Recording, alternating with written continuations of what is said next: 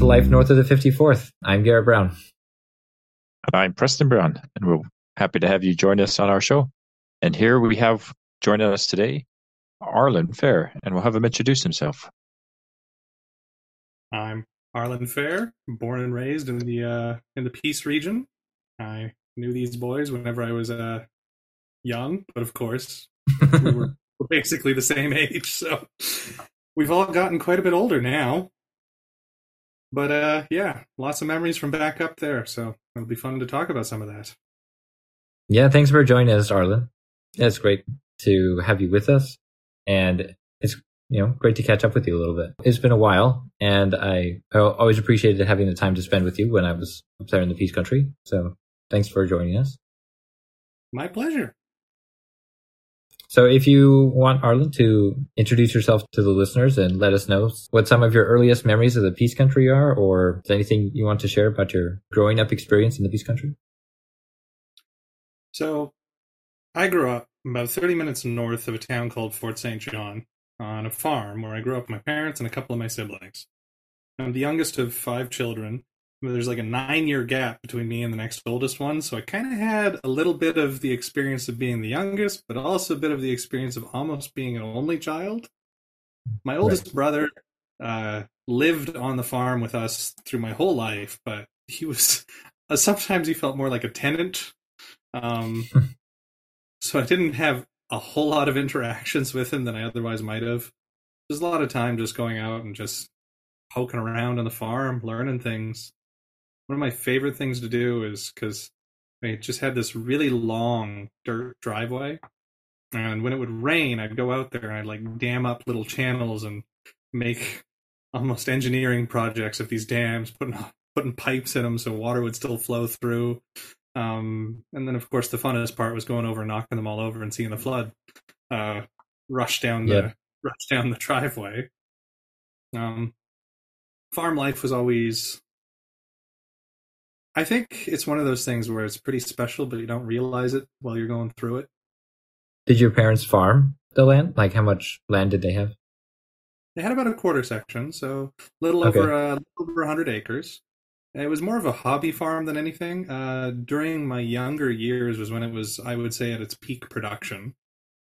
So we had some cows, usually anywhere in the neighborhood of 30 to 80 head. Had a lot of chickens all the time. There was always more than one chicken coop that we had in operation. And even as a young boy, I'd have to go out and learn to gather eggs. And I have memories of being attacked by roosters and chased by turkeys, which were almost as large as I was. Yeah. We also had some milk goats. So I grew up on basically fresh goat milk. And it was actually kind of interesting because after I married my wife, we moved to Edmonton, so living in a big city, which I'm not particularly used to. But went to this one place, and they were actually selling goat's milk, and I actually started buying that and drinking that. It's like, oh yeah, this was the stuff. The taste of childhood. Mm-hmm. Some people don't really like it. They say you can like taste the goat, but the thing is I mean, I guess that's what I was expecting. Yeah. Most people, they taste the cow, but they just don't realize they're tasting the cow. Mm-hmm.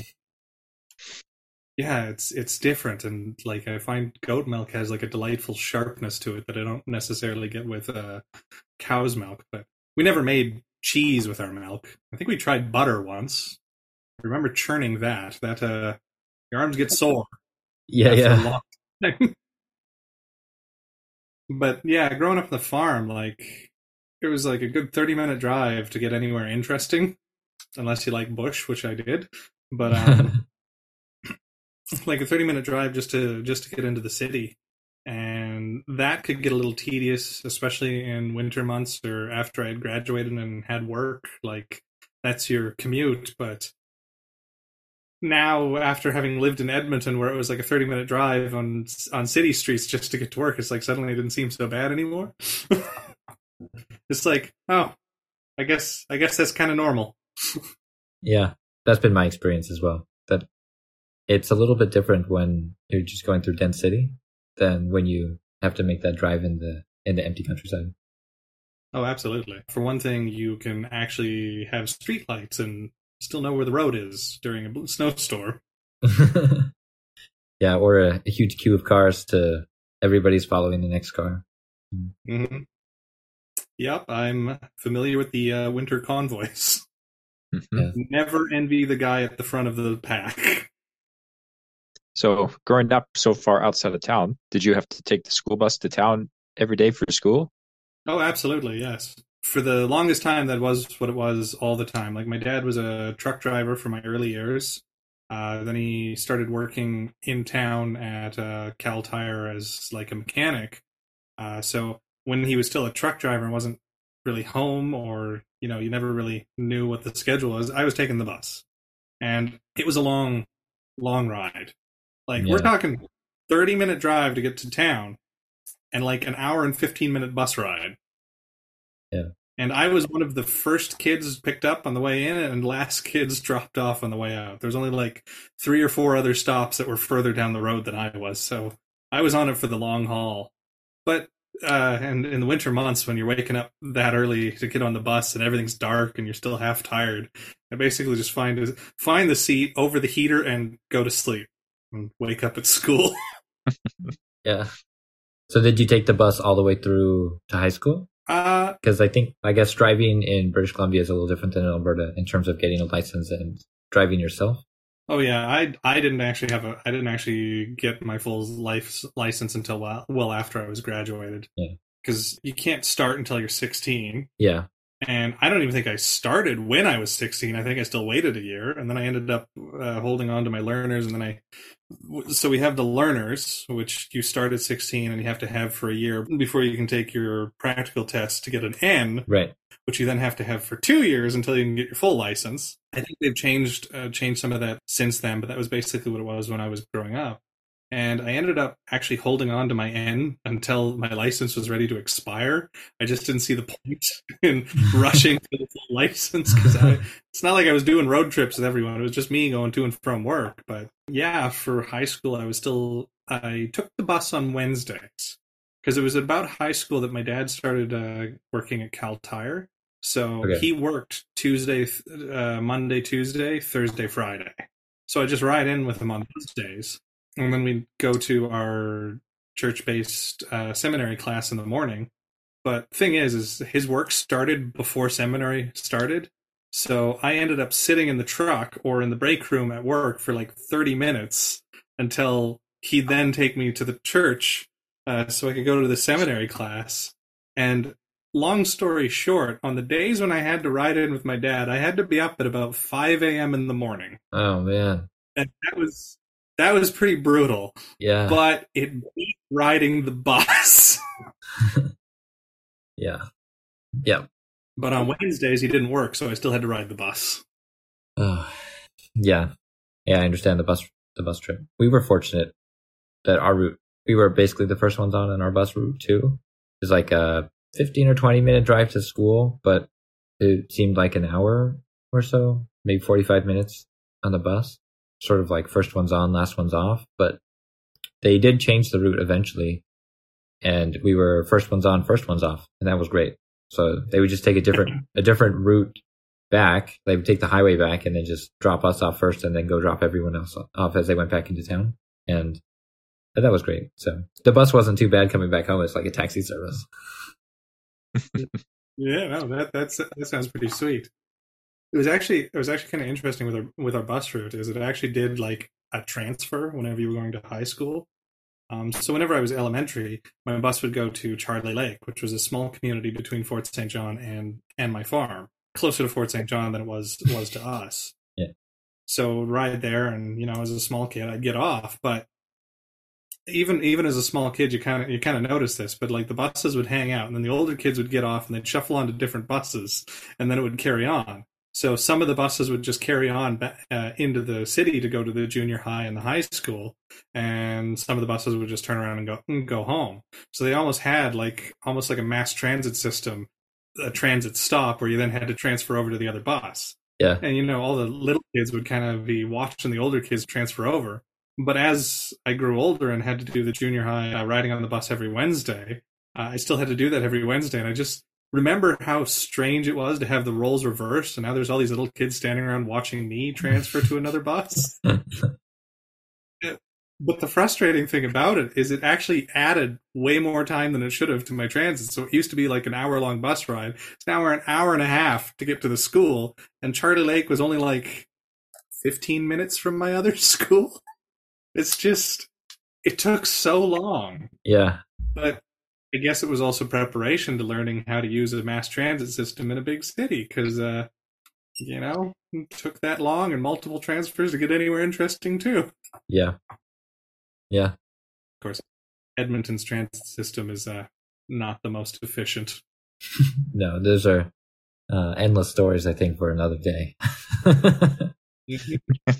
And I guess a whole file of official complaints.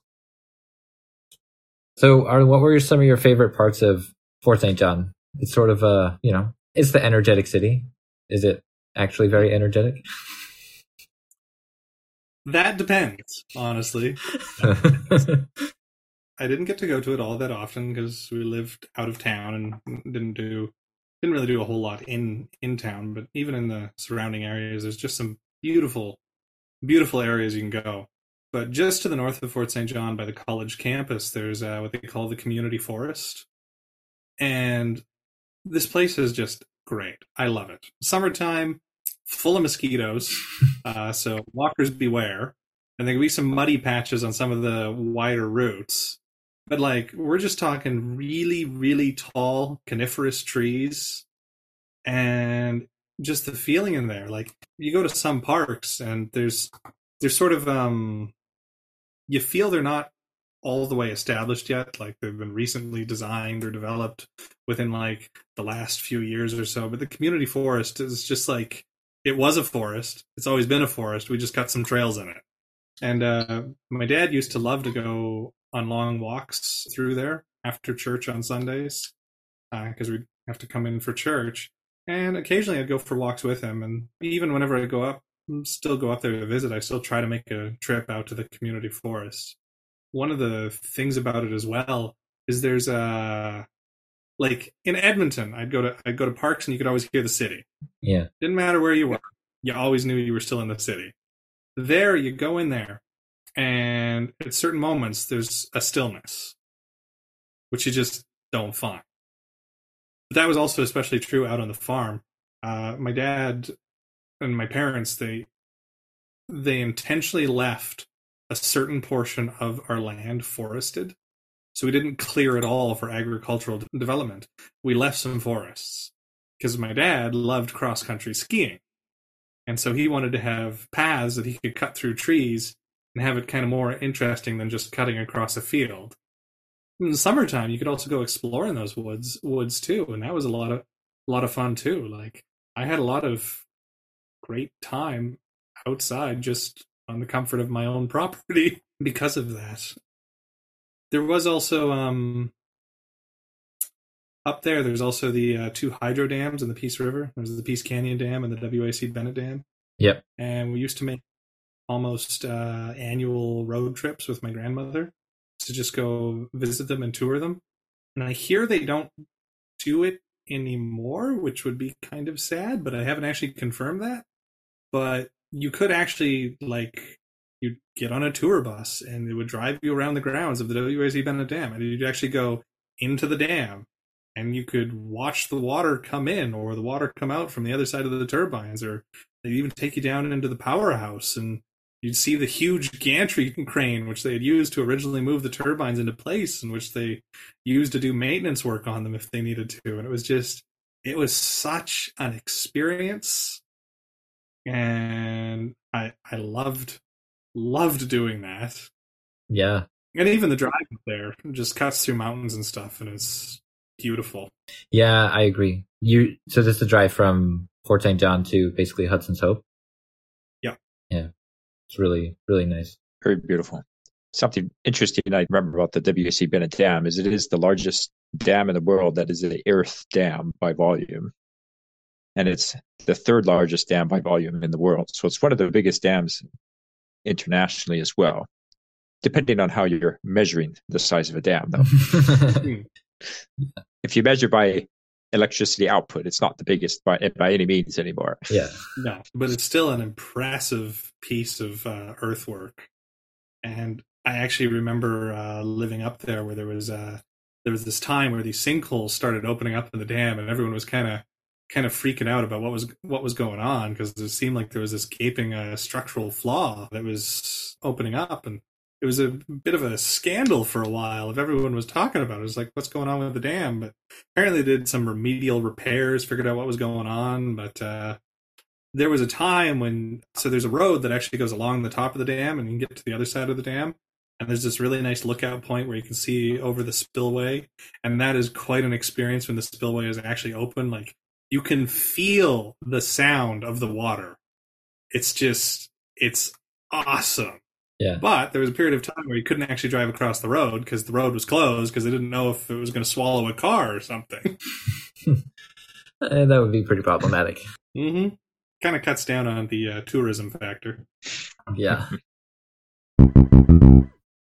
So on the farm growing up, did you mostly explore by yourself, or did you have friends or other family that would be there to hang out with you? Do you recall? Usually dogs. If I had friends coming with me, we'd usually, we'd do some exploring. There were some friends who I would take around. Yeah, so we do a little bit of exploring. Like, there was kind of, my dad had an old scrap yard at the top of the field. That was always kind of fun, especially as a young kid. All these rusted out vehicles. Like, what boy wouldn't find that interesting? Yeah, exactly. And how do you have an acreage with hobby farm equipment that doesn't have a pile of broken down stuff somewhere? Exactly. Yeah. Abandoned projects and extra parts. It's not a real farm if it doesn't have it. My first car actually ended up out there until my mother had to sell the farm. So I could just walk down and see my first car sitting there. And it wasn't drivable anymore after a head gasket blew out. Was it a New Yorker? What yeah. Was it again? Yeah, actually. Yeah. 1987 Chrysler New Yorker. Yeah, I remember when I was living in Fort St. John and you were driving that. It was a luxury car that was well past its prime. The seats were fantastic. The seats were still so comfortable. I love riding in that thing. But the thing is it was, as you said, it was a luxury car. It was like really advanced for its time. So it had like digital display, power seats, power window, powered mirror, and it had like an actual audio voice which would tell you what was wrong with the car. So it actually say things like check tire pressure or fuel level low or anything like that. Anytime you had a check engine light on, this voice would tell you what was happening. Well, one day, coming home from town, I was letting my dad drive the car. My mom was in the passenger seat. I was in the back. We pull into the garage. We put it into park, and the voice rattled off everything it could say in this long-winded spiel of like tire pressure low, check fuel level, check oil level, and it just rattled through everything and then never spoke ever again. It's like, here you go. Here's a laundry list. I'm done. That's amazing. Did you retire the car at that point, or did you drive it for a while longer after that? No, I kept driving it. So the story of what happened with this is like, so old vehicle, perpetual check engine lights. You know how it is. Yeah. So you kind of get this feel for what problems are actually problems and what aren't problems. And the digital display had this thing where whenever you started, the temperature gauge would spike up to the danger zone and then go back down to normal. And me and my dad, we looked at it. We figured it was just the thermostat, which was, wearing out. But it seemed to still be functioning. Like, the temperature was actually staying good. It wasn't actually overheating. It just seemed to be something problematic with the sensor itself. So we just kept driving it. And then one day, I'm trying to get home, and all of a sudden, the temperature gauge spikes, and it doesn't go back down. And I didn't notice because I'm used to ignoring it. And then steam starts coming out from my hood, and I'm like, oh, we've got a problem. I ended up actually limping it back to your relatives, Jim and Pam Brown, because they lived along my route. to get home. Yeah. And I actually managed limping it back to their house, calling home, and my dad had to come rescue me. And we get the thing up on a trailer because he's got an old tow truck and stuff.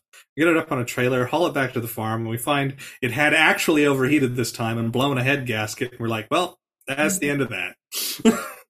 Yeah. The longest time I lived in that scrapyard because I wanted to repair it because you always kind of have a special place for your first car.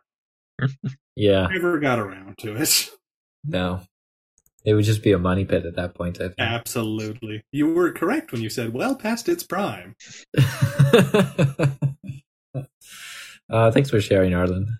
Yeah. At the time you had your first car, I also had my first car. And yeah, they were piles of junk. I kind of went through a long line of scrap on wheels for a while. We were kind of a firm... Dad was a pretty handy mechanic, so it's like if we get something for a good price at a auction, he could probably bring it back to life. So there wasn't much he couldn't do with the cars. Yeah. But Fort St. John, and even up in the north, there can be sometimes questionable road conditions. Fort St. John actually had some really terrible potholes in places. And I once ended up destroying something in my car by hitting a pothole too hard. Just rammed into it, and then suddenly it started making a loud grinding noise, and there were bits of metal on the road behind me, and I'm like, oh, that's not good. Oh, man.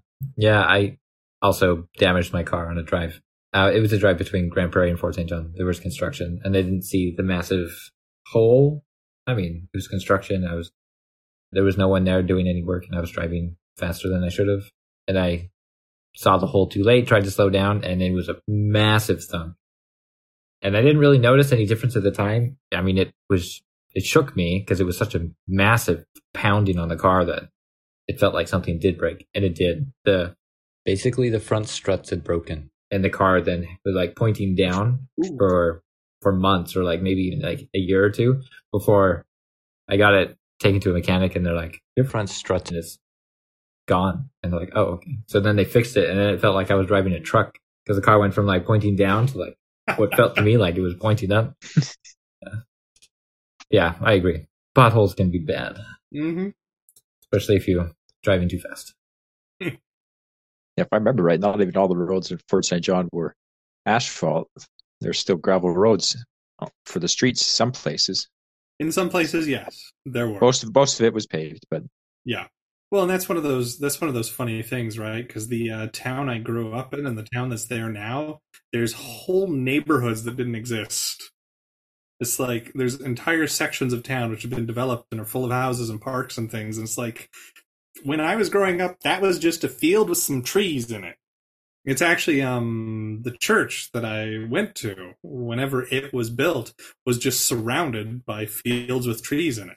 There was no housing developments or nothing. It was like on the north end of town, and there was nothing next to it. Yep. Now it's surrounded by some of the newer and nicer housing developments in town. But I actually have memories of playing a game of Capture the Flag in some of those treed fields around there. So it was so thick with bush and trees, you couldn't see from one flag to the other. And we were doing it like after the sun had set, so it was dark. We had like flashlights and the bush, and I'm surprised no one got injured. Yes.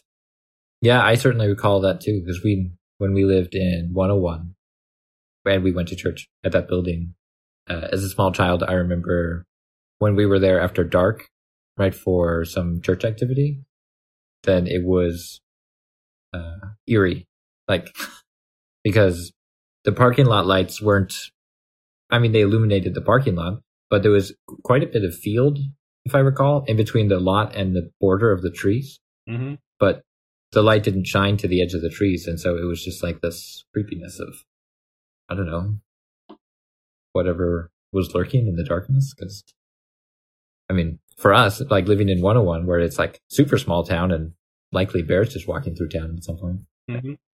That's sort of what it felt like, because it didn't feel like city. I had seen moose walking in town, but especially out on the farm, like you'd see deer in the yard, or you'd see a bear. But one of the things is in that darkness out in the bush, like at night was especially was especially something with my windows open. You could hear like wolves or coyotes howling, and when they're in the distance, there's almost something cool to it. It's a familiar sound, but when they're close, suddenly the sound is less friendly and more terrifying. Sound of dread. Yes, exactly. Now I knew I was safe in the house. They weren't going to get me in the house, but if the sounds were too close, then there was the thought of, oh, what about the livestock? And am I gonna have to go out there? What's gonna happen here? Or you'd hear the dogs just tear off into the bush, barking madly. And it's like, well, I hope they come back. The dogs always did nighttime patrols. They'd be barking through most of the night. Seemed like they were quite keen on protecting the livestock and protecting us. So, good dogs. But yeah, it's like, if a pack of wolves pin you guys, you're done. Yeah, they would stand a chance. Were they big dogs or medium-sized dogs? We usually had big dogs. We had quite a few. A lot of border collies. We had an actual collie. As the farming operation kind of started to wind down as my parents were getting older, then we sort of transitioned to smaller dogs, easier to take care of, mostly. Yeah. Although then you weren't as confident in their ability to scare off a stray animal or something. But there was one dog we had, Morgan. Her name was, she was a border collie. She was just this big, fluffy dog. We called her BFG for big, fluffy dog. And she loved my mother. Every time Mom went out, she'd follow her wherever she went. And she was actually pretty good at herding chickens. So we'd actually let the chickens out in the afternoon so they could kind of free range, scavenge for bugs and food and greens and that sort of thing. But whenever it got to a certain point, then we wanted the chickens back in the pen. And for the most part, they just wander in on their own. But occasionally you get a few stubborn stragglers. And Morgan would just get them back in the hen house all lickety split. She was good at that, but she was a bit of a coward. So my dad has this story that he told of so if it was a choice between my mom and my dad, Morgan would pick Mom, and Dad would just be left to whatever he was doing. But if Dad was the only one out there, then Morgan would go trucking on after him and follow him whatever he was doing. Dad was going for a walk down to the field. I think he was going to check out something in the boneyard, and he heard something in the bush. I figured it might have been a bobcat or something, or some kind of cat, one of the bigger, meaner ones, because we had those in our area a few times as well. They'd come wandering around. Usually you'd get warned by neighbors or something if they saw one. And this was one of those situations. But he heard something go crack in the bush, and he turned and looked, and then he looked for Morgan to see where she was, and she was already almost all the way back to the house. She just nope, leaving you to die. See ya. Certainly man's best friend there. Her bark was much worse than her bite. Yes. So Arlen, Peace Country is notorious for hot summers, cold winters, but are there any weather events that you remember in particular? Well, I think I got two that really kind of stand out in mind. One's more of a general idea, and the other one was an actual specific event. So one of the things we had on the farm was we had this huge glass window in the living room, which you could kind of see out to our garden and over the tops of the trees. And the trees were pretty close, so it's not like you had this commanding view of a valley or anything like you'd get down in southern Alberta or out on the prairies, but you still see a good portion of the sky. And when you had a summer thunderstorm, sitting in that living room on the couch with the lights off, just looking out that window, that was an experience. And you'd open the two side windows so you could actually get the sound rolling in too from the thunder. And you had a commanding view of a large swath of where these strikes would be. They just light up the sky, and then you'd feel the thunder come rolling in through the window, and you were happy to be indoors. Yeah. But I've always loved watching thunderstorms like that. And in the city, you just can't. Whenever we moved to Edmonton, the buildings just blocked the line of sight. Sure, you might see some flashes here or there. You might hear the thunder, but it's just not the same. And the only places where I've been able to recreate anything like that is in kind of more wide open spaces. Like I went to Saskatchewan for a summer and I watched a storm roll in for like 2 hours from the horizon. And that was just glorious. But I always loved watching those storms out on the farm. It's just, you feel this real sense of like of the power from it, and also a sense of your own vulnerability. And yeah, so always loved thunderstorms since then. But as for cold winters, one winter particularly bad. There was a lot of snow and stuff, but we actually ended up being without power for about a week out on the farm. Oh wow! Yeah, like pretty much everyone north of town was just knocked off the grid by this while they were trying to repair everything, because a bunch of like trees fell in lines and stuff, and it was a bit of a mess. But yeah, we were without power for about a week and basically couldn't get off the farm for a couple of days either, just because of the condition of the roads. We did all right because we had wood stove, we could heat water, had plenty of like preserves and canned food, so it's not like we starved or went cold or didn't have anything to drink. We had a generator that I think that might have been before the generator. Maybe the reason Not entirely sure. They got the generator. Maybe the reason we got the generator. Cause and effect. Mm-hmm. But like in the wintertime, keeping food's not that hard if you're okay with frozen food, because just throw it outside, it's good. So we had like a bunch of open coolers on the deck, so we didn't have to worry about everything in the deep freezes thawing out. But I tell you what, the worst part of it, so we had the wood stove in the living room, and it did a great job of keeping the living room warm and some of the surrounding area. But some of the rooms that were far away from it still got quite cold, including my bedroom and including the bathroom. And you're not going to go without washing yourself for a whole week, so you basically have to take a pot of water, go to the bathroom, and give yourself a sponge bath in air that is only slightly above freezing. You take a hot sponge and you rub that, and then immediately it starts to evaporate and it's freezing. And you just try to do it as quickly as you can. So that was kind of awful. Yeah, can imagine. Yeah, but power outages weren't uncommon out there. So we had like oil lamps and candles and all kinds of stuff. But a week was a bit longer than we had faced before. Yeah.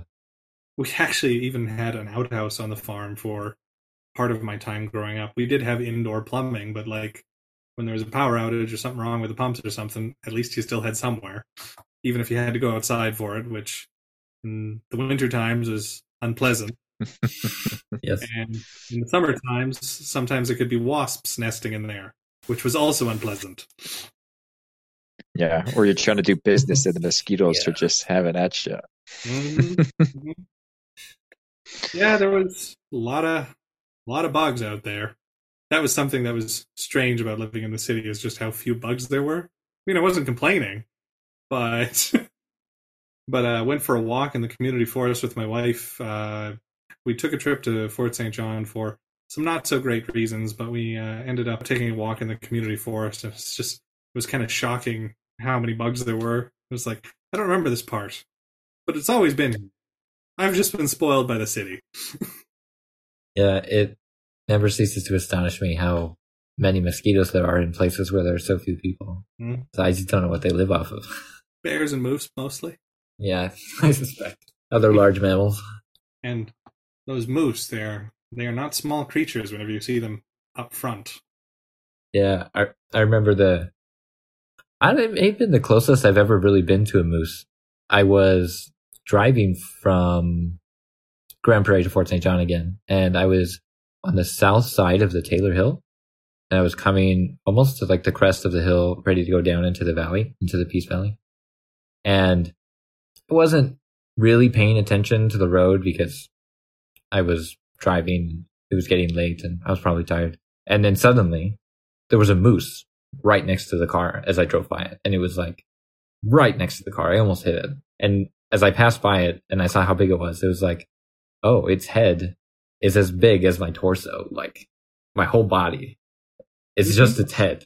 It's like, this thing is huge. If I had hit that thing, it would have been all the other stories that you hear in the Peace Country, people hitting moose. The whole car is just done. Yeah, it's terrifying. They're so big. Yeah, I was driving from Grand Prairie to Fort St. John, and just before you come to the Alberta and BC border, there's this weigh scale, and there's this wider section of road so people can go past the trucks as they're turning off. And I'm driving along there, road's clear, road's dry, everything's fine. And I reached down to grab something from the center console, and when I look up, there's 2 moose crossing the road, and I was like, where did these come from? Of course, I didn't really have any time to think, so I just grabbed the wheel, and I swerve around and come back, and I swear one of my tires came off the road from that. That's how close they were. And it's like they just came out of nowhere. So, I don't know, maybe we need to do some investigation to see if moose can teleport. Well, one of my experiences of almost hitting a moose, I was in high school, driving to town. Oh no, it's post high school. I was going to work, and the snow was heavy. It's morning. It's dark, and this is snowing so bad that visibility was poor, but not so poor that like you can't drive. And here I am driving, and the moose just like in a full trot just comes up on the left side of the road. But I didn't see it until because the snow and the headlights, until it was like, great Scott, like I'm going to hit this thing. We're on collision course. But I managed to go far enough right that I didn't go in the ditch. But I almost hit its chin with my mirror. It felt that close. But it's probably exaggerating it. But it was its head was huge. As high as the top of the pickup truck. Mm-hmm. Yeah, I had a pair of them cross in front of me on a country road. Thankfully, I saw them coming so I could stop. But as they're going by, their bodies is taller than the minivan I was driving. It's like, man, these are big. Yeah, they're not small animals. Yeah, I think the final story I'll share is I was with my dad. We were in oil and gas country doing work in oil and gas, and it had been a particularly heavy snow for the winter. I think over the course of the winter, it had easily gone over 6 or 7 feet, and they're constantly plowing the roads to let oil and gas traffic get to the sites. But that meant instead of the ditches going down, they had filled and now had started to build these walls, and there were 3 or 4 foot walls of snow on the sides of the road. And this poor moose was on the road, and we were basically following it for a couple miles until it finally got brave enough to climb over the ridge and get out of the way. But it was just wandering back and forth slowly as we crept behind it. And of course it looked terrified because this thing bigger than it was there, and it didn't know where to go, and it couldn't go anywhere. Yeah, sometimes you get some dumps of snow like that. It's insane. There was one year in Fort St. John where over the course of 2 days we got more snow than we usually got over the entire month. So it just all decided to just dump all at once. And the snow plows are going nonstop through the actual blizzard. And then whenever the blizzard was done in Fort St. John, there's a lot of snow. And sometimes they didn't always get to the actual removing it from the streets part. So they just pile it up in the middle of the street. So where normally you have a center line, now you have this large mountain of snow. And it was so tall, you couldn't actually see the lane on the other side. You couldn't see the other cars. You couldn't see the people. Nothing. It's just this wall of snow. And they had breaks in it for areas where you might want to turn and get off the road. But that was it. Just a dump of snow. And on the main drag in Fort St. John, it's a 4-lane road. And at that time, it wasn't. It was just 2 lanes. And one of the other interesting things of living up there is, of course, the Chinooks. Because when it gets cold, it's not necessarily just going to stay cold. You get these blasts of warm air coming in from the mountains, and it'll just almost dissipate winter for a bit. The most extreme one I had ever had was a week of minus 30, and then we had a Chinook, and the next day it was plus 12. And everything was melting and wet and muddy and gross, but at the same time, it was also great because it was minus 30 and now it's not. So you're wearing t-shirts. Yeah, it can help. Those sort of things can help make the winter pass by with, I'd say, it's nice to have the little breaks. I know some people say that it probably doesn't do anything good to our immune system, and might be true, but all I know is it's nice to suddenly have below zero temperatures after facing that inhuman temperature the week before. Yeah. Because when you're hitting minus 30 and minus 40, nothing wants to work right anymore. Yep.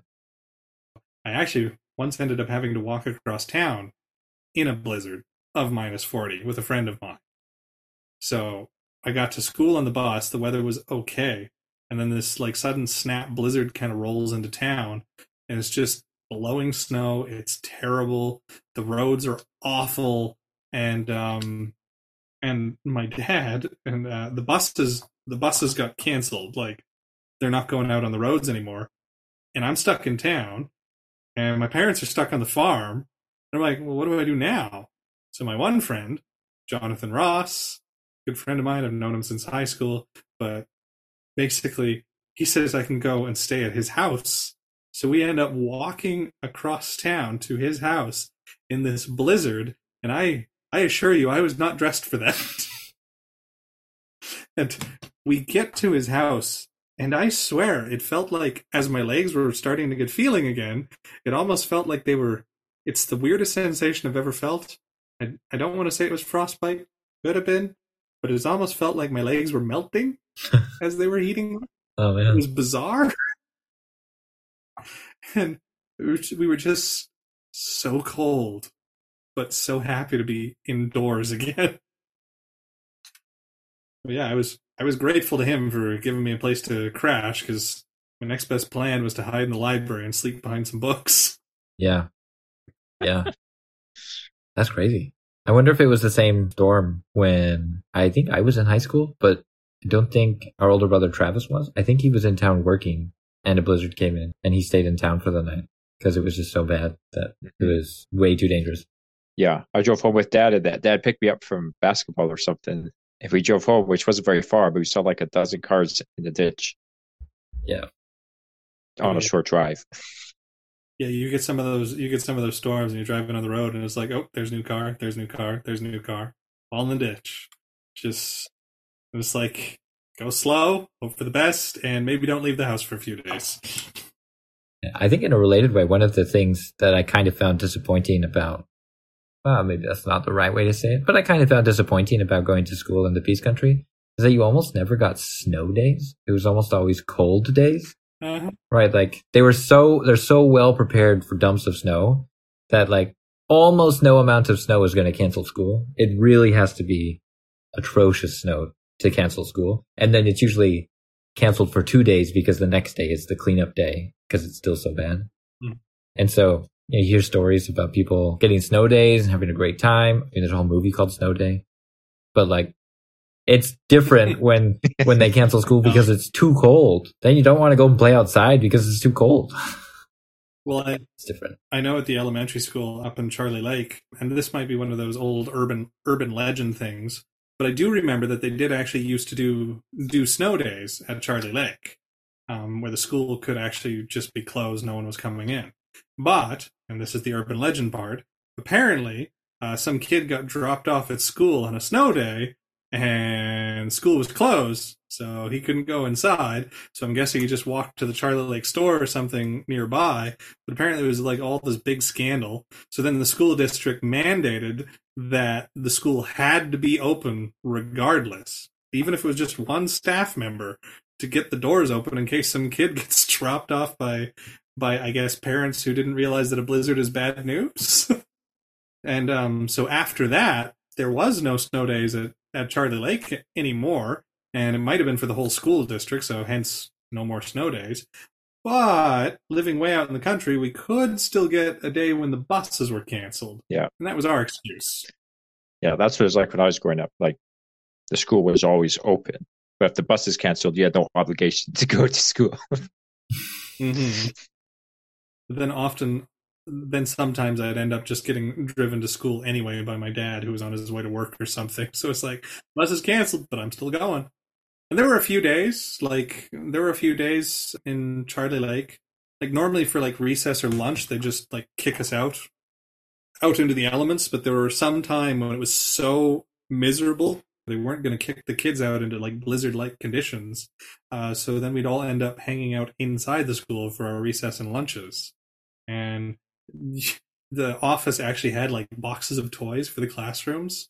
You could go down and sign up for like a set of jacks to play jacks. So that was always kind of cool. Not 1950 anymore, Harlan. I didn't pick the toys. Same toys since 1950. When the school first opened. Keep signing them out. So Arlen, having grown up in the Peace Country and now living in a bigger city, can you make some comparisons for us with the slower pace, laid back nature of the Peace Country that you grew up experiencing? And do you think that was inherent to the Peace Country, or do you think that was sort of inherent to childhood and a sense of free time? Well, I mean, most people I know wouldn't describe the Peace Country as laid back. A lot of resource work, people working hard, a lot of that go, go, go mentality. Or as the old saying is, get her done. So, a lot of that up there, very hard-working place. But there was, to a degree, I would say, less busyness. Like, yes, there was hard work, people busy a lot with work, but when you weren't working, there wasn't necessarily as much going on, if that makes sense. Like, Edmonton, living in the big city, don't get me wrong, there's a lot of amenities, there's a lot of things to do, there's a lot of places to go, all that. They're bonuses. That's perks. I'm not going to lie and say that it's not. But by that same token, you can also end up, in a way, feeling more isolated from the people around you. My brother Brendan describes the big city as a place where you can go, be surrounded by people, but still be completely alone. And up in the Peace Country, I know many people and some friends who had very different experiences than me. And part of that goes to, I guess, I had the church community to lean on. I had my little circle of people who I knew way out in the country that we could talk to. Like, out in the country, if something bad's happening, you help your neighbor because no one else can. Like, there was one time where one of our neighbors' houses actually caught fire, and we were well beyond the fire protection service radius. So neighbors just started calling neighbors, and we had one guy show up with a water truck, and the rest of us were trying to pull out belongings, forming bucket brigades and that sort of thing. And we did what we could to save the house and save the people, and we all just banded together. There was no question of, well, whose responsibility is this? The responsibility was to whoever could do something. And in a lot of ways, I think that sums up kind of that more isolated life. And that's something which I found to be lacking in a big city. It's not really a question of, well, what can I do? It's more of a question of, well, whose responsibility is that? Yeah. There's always an office at City Hall whose job it's supposed to be, and so no one decides they want to do it. That said, like, not everyone was like that up in Fort St. John. Very transient town. Some people were just there for the work, just there to make a lot of money and have fun and then leave when the work's gone. But for me, I had community. I had people who cared, and we tried to do things for each other because who else is going to do it? It's like way up there, Fort St. John, it's not on the way to anything except the Yukon, and there's even less there than there is where we were. Like, no one has a reason to go to Fort St. John just to go to Fort St. John. Like, that was the thing. Yeah. Edmonton, that's a destination. There's reasons to go there. There's reasons to be there. But you don't go to Fort St. John because you thought, hey, that sounds nice. You go to Fort St. John because there was work, because that's where you were originally from. Stuff like that. It wasn't a destination, so you had to make the best of what you had.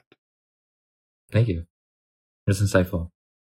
Yeah, because I remember one time there was an apartment building in town that actually caught fire.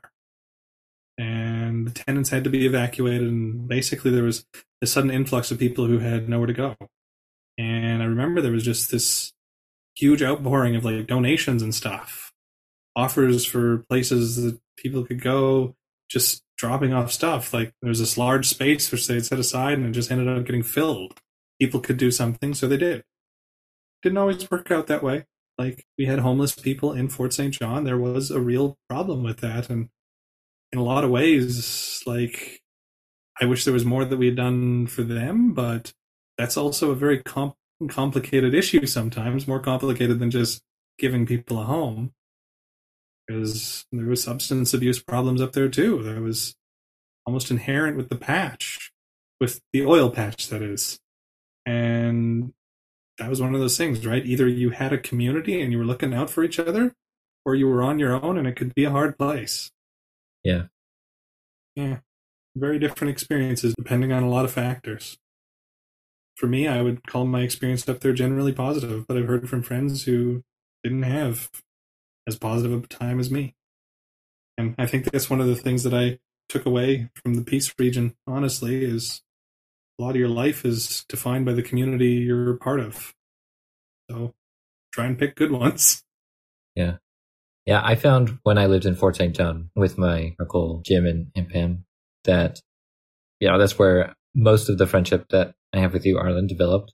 Because at that point we were more independent, because we were adults, I guess. If you quotes. You could vote. We were more adult-like. Yeah. Yeah. But yeah, I found the difference between living in Fort St. John and living in Grand Prairie was the community of people. Like it was mostly my interactions with people at church. And I found that the group of people in Fort St. John seemed to be more engaged in activities that were like they were building something and building something together than in Grand Prairie, where it felt like everybody was just sort of there. They would show up and do stuff, but they weren't sort of creating this larger scale thing together. And I always found that like the young single adult group in Fort St. John was sort of more homely or like together, that it was sort of a more tightly knit, I guess. I think like a specific example is it always just astonished me that in the spare time of some of the people in Fort St. John, they would write books or make movies or, endeavor creative projects of some scale or, some amateur level. And then I'd go back to Grand Prairie and it was sort of like, hey, do you want to, play video games? It was fine and I enjoyed it, but it's just sort of different when the energy is focused in creating something than it is in just partaking of it. So I have a really fond place in my heart for Fort St. John. What's that? Said I appreciate that perspective of it's nice to get an outsider look at your circle sometimes. Yeah. Did you and your friends play D&D or like Dungeons and Dragons? Not really my church friends, but I had high school friends that I did play that with. Yeah. Yeah. I know some of the other people in the young adult group had experience with it in other circles as well. So yeah, it was a thing. Don't think we ever did it as a group there, but that would have been a good idea. Hindsight. Yeah. Yeah, Nathan, our cousin, Jim and Pam's son, Nathan introduced me to D&D as a general level. And as a kid, when I was younger, I just did not understand the concept. It's like, so you create the character yourself and you can write down their strengths and abilities with a pencil. Why wouldn't you just like max it all out and just make it the best? It took me until I actually began playing that. It's like, oh, actually, weaknesses are really the ideal parts of character that make the character interesting. It's not their strengths, it's their weaknesses. Mm-hmm. Well, Arlen, thank you so much. Thank you so much. Well, this has been delightful. Yes, it's been great to hear your stories about Fort St. John and the Peace Country. Is there anything that you want to share or promote, Arlen? Ooh, promote. You're leaving that window open. Yes, we have about 4 listeners on average, so. Well, to that staggering number of listeners, you did mention that in our young adult group, there was a lot of creative endeavors going on, and I am one of the partakers of those creative endeavors. I like to write science fiction, some fantasy.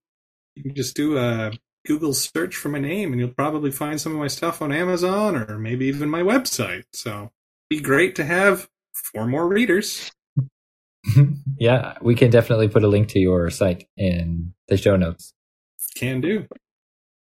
It's been a pleasure, Arlen. We're so grateful that you could join us and share your stories with us. We know that taking an hour to swap stories is such a small fraction of anyone's life. So thank you for sharing some of those. We appreciate it. Yeah, absolutely. It's been a pleasure, and I'm probably going to have to go listen to the rest of your podcast because this is a very interesting project you got going on here. Thank you. To all of our listeners, if you have questions or comments or feedback, you can email us at lifenorthofthe54th@gmail.com. We're happy to hear from you, to hear your stories, or just to hear from you and let us know that you're listening. Till next time, thank you for joining us. See you around, Arlen. Cheerio.